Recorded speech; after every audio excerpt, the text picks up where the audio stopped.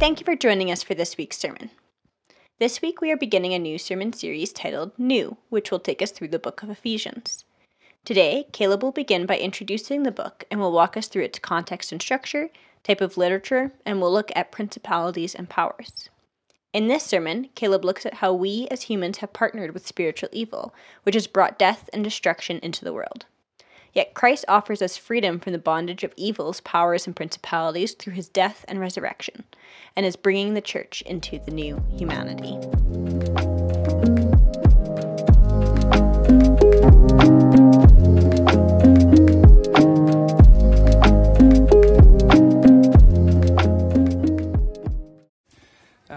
It's good to be back and in a brand new year. I'm always energized by the new year. It's exciting. There's so much possibility, so much potential. If we haven't met, my name is Caleb. I'm on the pastoral team here at Varsity, and we're pleased that you could join us this morning. I'm pretty excited because we are jumping into a brand new sermon series that's going to take us through the season of Epiphany and into the season of Lent.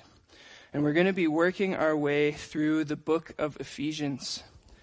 And I think this is really fitting for the season of Epiphany, because what Epiphany actually means is to show, to make known, or to reveal. And this is exactly what the book of Ephesians is all about.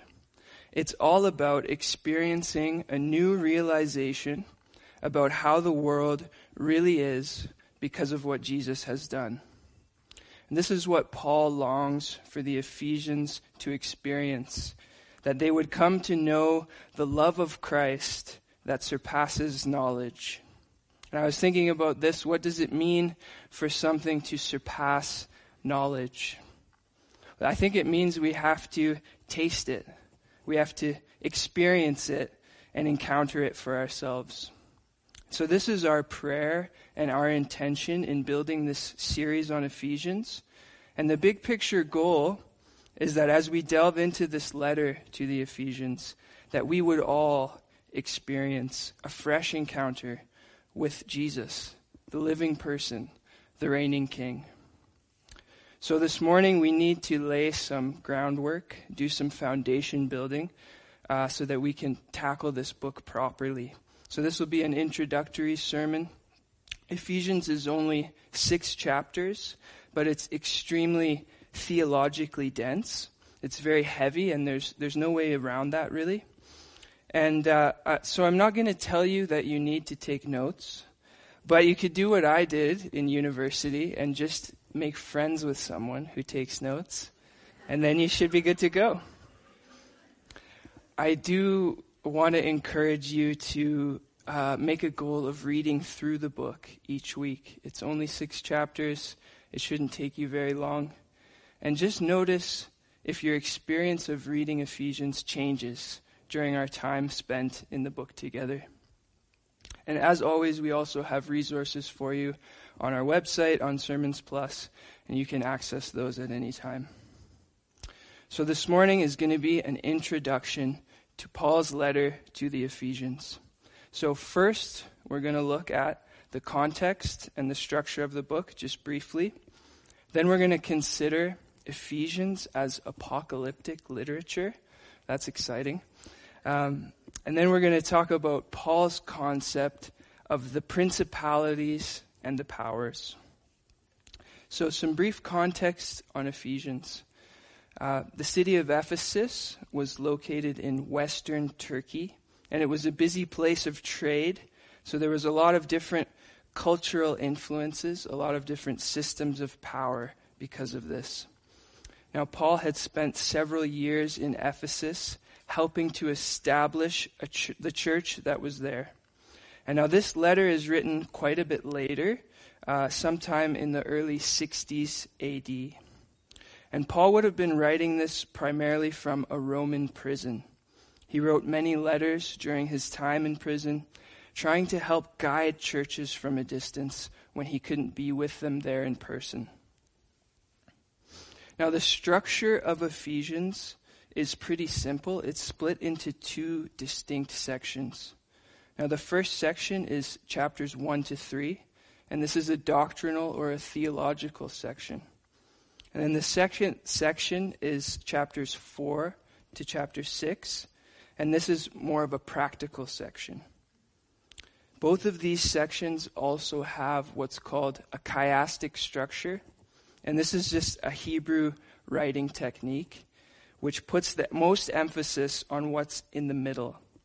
So you could think of it like a sandwich. The meat or the protein is in the middle. So in the middle of chapters 1 to 3, you have what Paul is trying to say, the emphasis of what he's trying to say. And then in the middle of 4 to 6, you have the same thing. It's the emphasis is in the middle. And this is a bit different from our Western styles of writing. We tend to emphasize things at or near the end. So you can think of the structure of Ephesians as sort of one big if-then statement. So 1 to 3, chapters 1 to 3 is the if, and then chapters 4 to 6 are the then. So Paul is saying if all of these theological realities, if these things about Jesus Christ are actually true, then this is what you're going to see in your life and in the church. And we do get into problems when we separate these because it's important that they remain joined together. Okay, so next, Ephesians as apocalyptic literature. Some of you are grabbing your popcorn and you're thinking, what is he talking about? Because if you Google apocalypse, what do you see? Mostly fiery pictures of the end of the world, right? Everything is in ruins and in chaos. And this isn't the actual original meaning of the word. So the Greek term is apocalypsis, and apocalypse actually means to uncover or to reveal. So you could imagine if I had a blanket over this table right now, you couldn't see what was on it, and then I pull the blanket away, and all of a sudden you can see what's there. That's what apocalypse means. Now, Ephesians is apocalyptic because it's all about this hidden reality or this hidden truth that has been revealed to us by Jesus. Ephesians 1, verse 9 says this, "And through the revelation, or the apocalypse, of Jesus, the Anointed One, God unveiled his secret desires to us, the hidden mystery of his long-range plan, which he was delighted to implement from the very beginning of time." So who Jesus is and what he's at work to accomplish even right now has actually always been a true part of reality since the beginning of time. But it was hidden. It was unknown. And actually it's still hidden and unknown to many people in our world today. Remember, Paul was a Pharisee, and so he knew the scriptures inside and out. He knew more about God and how God worked than most of us can ever hope to. But even for him, this reality of Jesus was still hidden from him until he had a personal encounter with the living Jesus. And this was Paul's apocalypse. And it's the same one that he prays for the Ephesians to have and for us to have as well. And this is an ongoing apocalypse. It's about more and more being able to see the world how it really is, not how it's been taught to us, and not how it sometimes appears to be. So here's a picture that captures a bit of what I'm talking about here. This is a cool image from the Ephesians course by the Bible Project. What the artists have done here, you can see. So if you were to walk into a gallery to view this, you would come in and initially you can't see the shadow that's being cast. All you can see is what they've made here with a bunch of garbage, right? You can see that. But as you get closer, this light that's shining on the garbage reveals something else in the background, right? There's actually this beautiful cityscape that emerges. And this is the idea of apocalypse, okay? So this is the apocalypse that we desperately need to start to see the world, which sometimes to us appears like a wasteland. But we need to start to see it through the light of Christ And that changes everything that we see. So Ephesians is about uncovering the true story of the world and finding our place within it. Now, what is the true reality that Paul couldn't see but now sees? And this is an image that we looked at sometime in the summer. There's a lot going on. We're going to keep it up for a little while, and I'll explain a little bit more about it. But what I really want you to notice here is that heaven and earth are actually overlapping in this worldview. This is the New Testament worldview. This is how the authors of the New Testament understood the world. And if you notice, heaven and earth are overlapping. The material, the natural, physical world, and the unseen spiritual world are actually united. They're one thing. And so a part of our trouble as modern readers of Ephesians is we tend to think of spiritual things as non-material or non-physical. And that's not how the authors of the New Testament thought about this. A biblical worldview says that you are both a physical and a spiritual being. And these realities are actually connected to each other and not separate or divided. So in the Hebrew, our spirits are actually part of our bodies. The Hebrew word for spirit is ruach, and it means breath. And it's this idea of we're connected. As human beings made in God's image, we are a spirit, we are a body. These things are happening at the same time. It's the same with heaven and earth. They're overlapping. But we know the union has been broken, right? It's been broken by sin. And so we have this stuff on the left. We have evil, sin, death, violence, and all of these things. But after the death and resurrection of Jesus, which you see here, that's the picture of the cross and the empty tomb. After that, Jesus ascends into heaven to the highest place of authority, and he's now ruling and reigning over all of these things, over heaven and earth, over this age and the age that is coming. So what Jesus is doing right now, even right now, at this moment, he's knitting together heaven and earth. He's reuniting heaven and earth back together. So all of this stuff on the left is being removed by the Holy Spirit. And all of this stuff on the right is being brought in by the work and the power of Jesus through the Holy Spirit. And I do understand that it's easy to look at an image like this and think, well, that sounds great. But if we're being honest, I think mostly what we see when we look at the world is the stuff on the left. Isn't that true? But if we go back to that artwork that I just shared, sometimes it takes a second look and a bright light to see anything more than garbage. And it's in this sense that Ephesians is very apocalyptic. It's about having the eyes of our hearts opened so that we can see the true reality of the world by the light of Jesus. C.S. Lewis said this the best. He said, "I believe in Christianity as I believe that the sun has risen, not only because I see it, but because by it I see everything else." The next thing that I want us to consider this morning is Paul's concept of the powers and the principalities. The New Testament talks a lot about rulers, authorities, powers of the air, and it comes up a lot in the book of Ephesians. Ephesians talks a lot about spiritual conflict. And so understanding spiritual conflict and this connection, again, between the physical world and the spiritual world is a big part of reading Ephesians properly. So I want to just show you 4 scriptures that just show us how this concept is really woven throughout the book of Ephesians.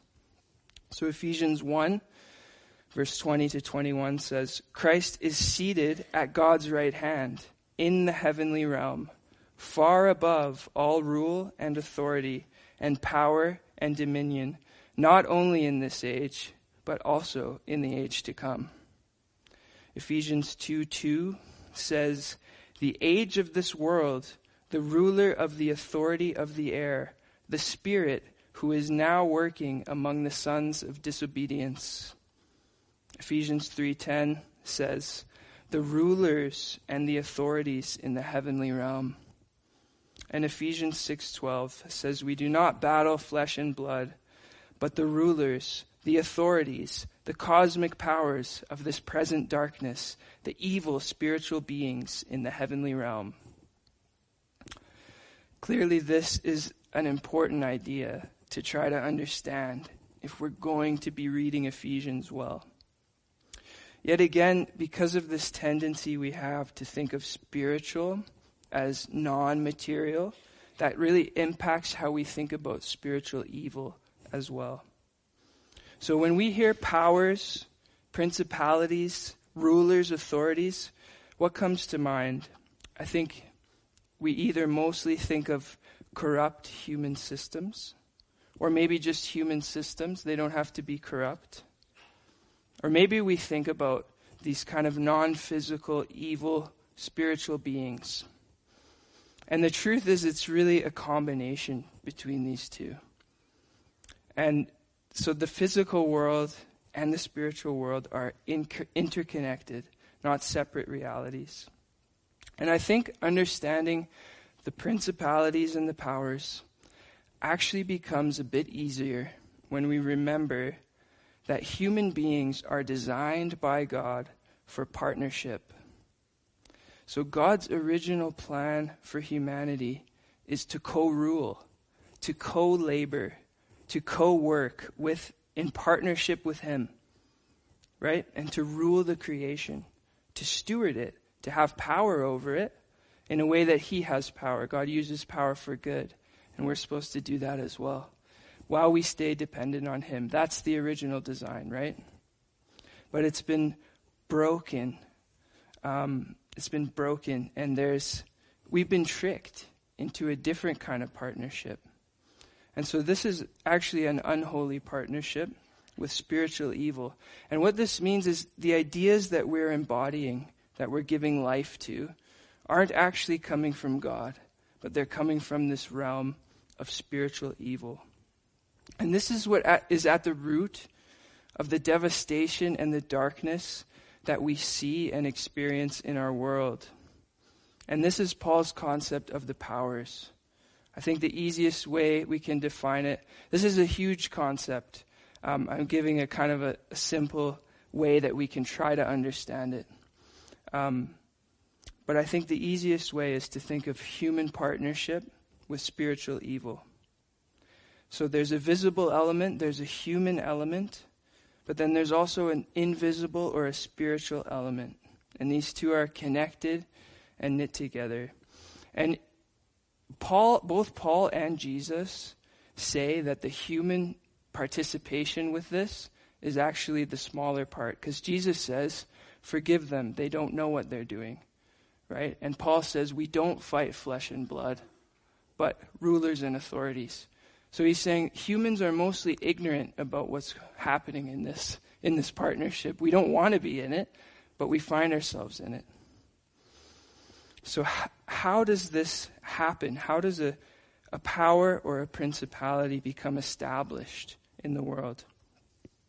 Again, I'm going to simplify this, but this is one way we can think about it. The first is that evil ideas are presented as good. Then good gets redefined. And then this evil that's been redefined as good gets collectively agreed on. And then broken human systems get built on deceptive and evil ideas as their foundation. So ideas don't really have a lot of power when they're just held by individuals, right? If I'm alone at my house and I build a shrine to myself, that's not very powerful, right? But if I get a bunch of people together and I get them to agree with me and to worship this shrine, all of a sudden it starts to have more power.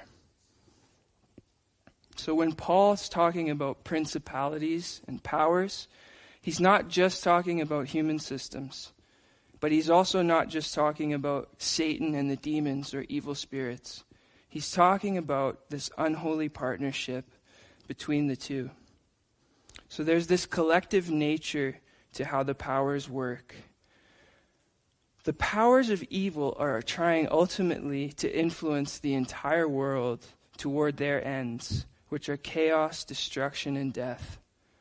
And I think this has to change how we think about spiritual warfare, because we tend to think of it as one of us being tempted by maybe a personal evil being or something like that. And I do think that that's true. I think that that happens. But the powers are much more interested in building an entire culture of influence where large groups of human beings have agreed and built culture around deceptive ideas. And I think that this understanding of principalities and powers gives us, as followers of Jesus, the most legitimate framework for understanding systemic evil. Systemic evil has become kind of popular to talk about recently, but it's always without reference to the spiritual realities that are operating behind the scenes. And remember, Paul and Jesus say, these are the ones that are more responsible. So it's beyond the capacity of human beings, I think, to just conjure up in our own hearts and minds the level of evil that we see in this world. There are a lot of examples in history of these unholy partnerships that I'm describing, but I want to look at one from our own history here in Canada.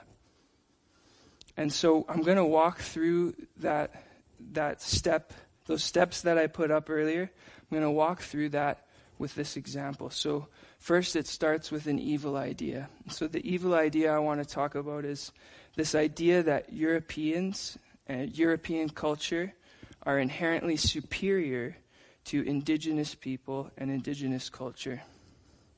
So this idea gets presented as good. Indigenous people, they need help. They're not ready for the modern future. They don't have the industry, and so we have to help them. We have to take pity on them. And so then after this agreement takes place, we agree with that, and we start to build systems on that idea. And the residential school system is birthed. And now this evil system has been created, and the system's sole purpose was to convince indigenous children that they were less than their settler neighbors. And if we just take a step back from this and we say, well, who's responsible? Who's the ruler of this evil system? Is it the Canadian government? Is it the church who partnered with the Canadian government? Is it Sir John A. Macdonald? Is it the citizens of the country who were mostly ignorant but still agreed with an evil idea? It's all of the above, right? It's an unholy partnership. There's human beings who are responsible. There's a liar who is responsible, Satan. And there's now a system that's in operation that's actually taken on a life of its own. It's humans partnering with deceptive and evil ideas, that we're embodying them and we're giving them life. And we still feel the consequences of this in this country today. So many of you know by now my background is in youth work, and I still do a lot of work with youth in the criminal justice system. And this is the question: who's overrepresented in the child welfare system and in the criminal justice system in this country? It's indigenous and other minority children and young people, visible minorities. And many of these young people still live with an internalized sense of racism, where they feel inferior. And it's because of this evil idea that was from back then, that is still at work. It still has power. It's a power. It's a principality. It's still at work in our city today. And this isn't simply a historical problem. There are evil, satanic ideas and systems built on them at work all around us right now, and embedded in our culture. And I want to point this out. Paul doesn't say every human system is evil, but they are human, and that means that they're easily corrupted, because we are easily corrupted. Ephesians 2:2 says this: "It wasn't that long ago that you used to live in sin, just like the rest of the world, obeying the devil, the commander of the powers in the unseen world. He is the spirit at work in the hearts of those who refuse to obey God." It wasn't that long ago that we were all in an unholy partnership with these systems of oppression and these powers that are bringing death and destruction into our lives and into God's good world. And I know that this is feeling hopeless, but if we don't grasp the magnitude of how bad our situation really is, then what does the hope and the freedom that Jesus offers us really mean? Because Jesus doesn't just offer freedom from my individual sins or my individual acts of evil, like lying or stealing or whatever it is. He offers freedom from the powers and the principalities, from the systems of oppression and evil that are even now at work to destroy this world. Jesus is ushering in a whole new economy, a whole new system. And remember that in this system, Jesus said, the last will be first, and the first will be last.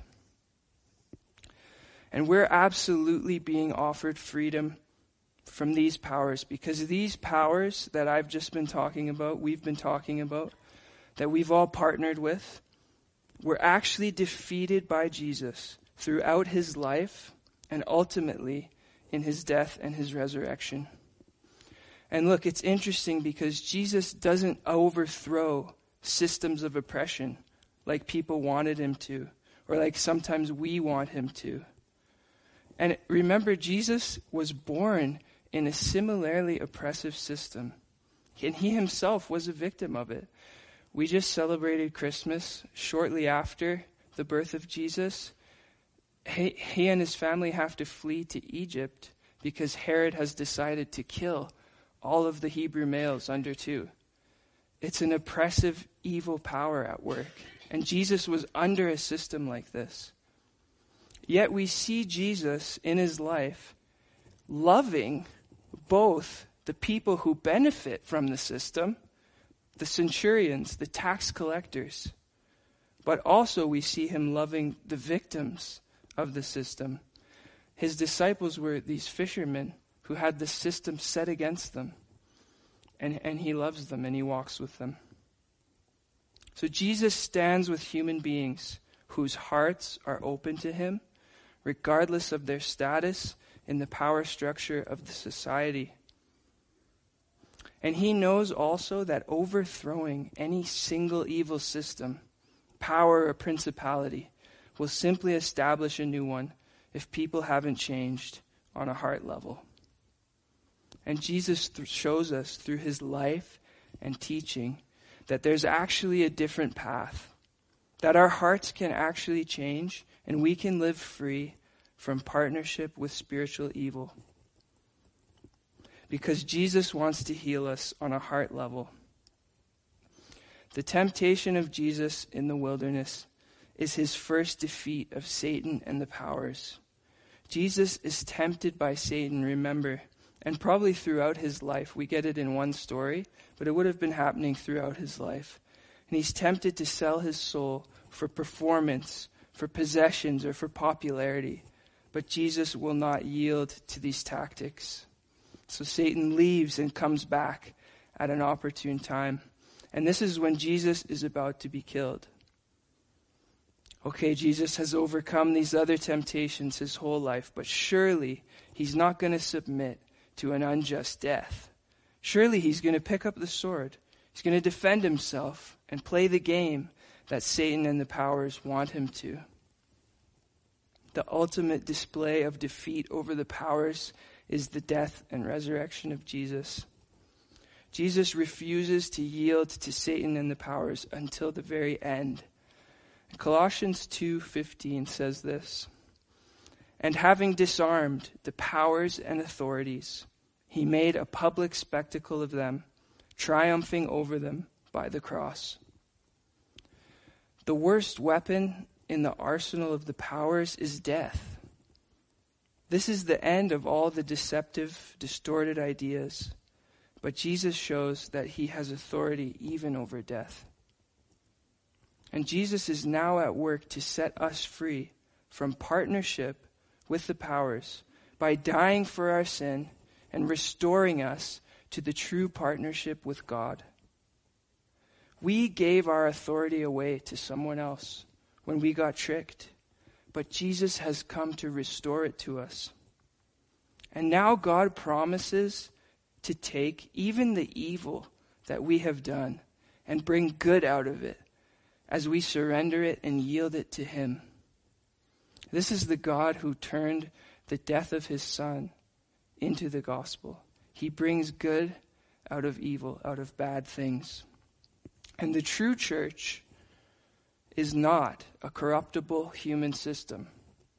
It's the first expression of the new humanity.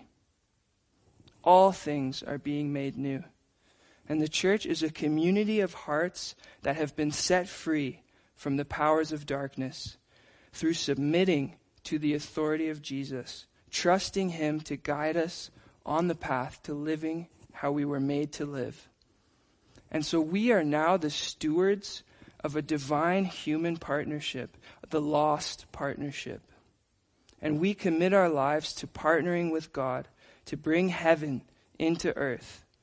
And this is what Ephesians is all about. This is the apocalypse that we really need. Because of what Jesus has done, and because of our surrender and our commitment to following him, we are the new humanity. We are new. And that's what we've called our series in Ephesians. We've called it New. Because now, everything that belongs to Jesus belongs to us as his church. And so this is where we're going with this series. I'm going to tell you the titles of all of our upcoming sermons, because this is what, according to Ephesians, this is what we receive in Christ. First, we receive a new position. We're now seated with Christ in the heavenly realm. Secondly, we receive a new gift. It's God's grace. It's his unmerited favor. We get the same favor with God that Jesus has. Third, we receive new strength. We receive the strength of Jesus. It's becoming ours as our eyes are open to the truth. We receive a new walk.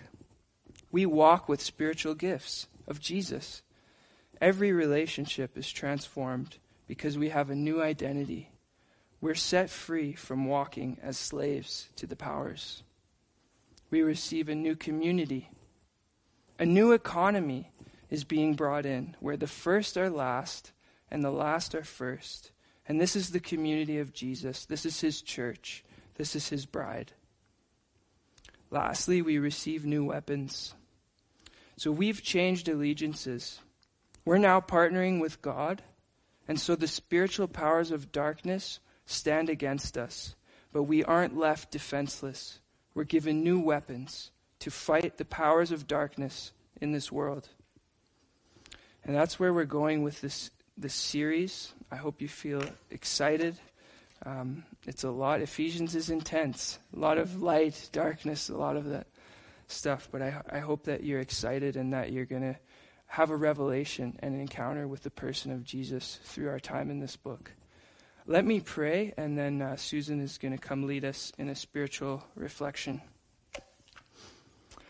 Gracious Father, thank you so much for your work in this world. Thank you, Jesus, for coming and submitting to the Father and showing us that there's a different path, that we don't have to live as slaves to the powers of sin and death and darkness, that we can be set free and we can partner with you, God, to bring in heaven, to usher in heaven. What a high calling.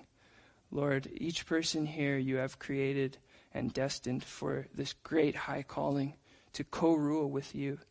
Because, Jesus, you share your authority. You share your glory and your rule with us.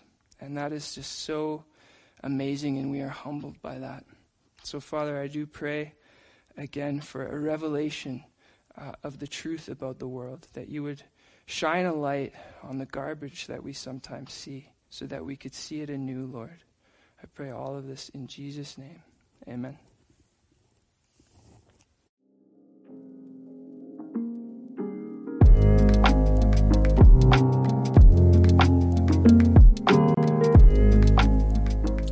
Thank you for joining us today. For more resources to help further your study throughout the week, you can go to vbchurch.ca/sermons.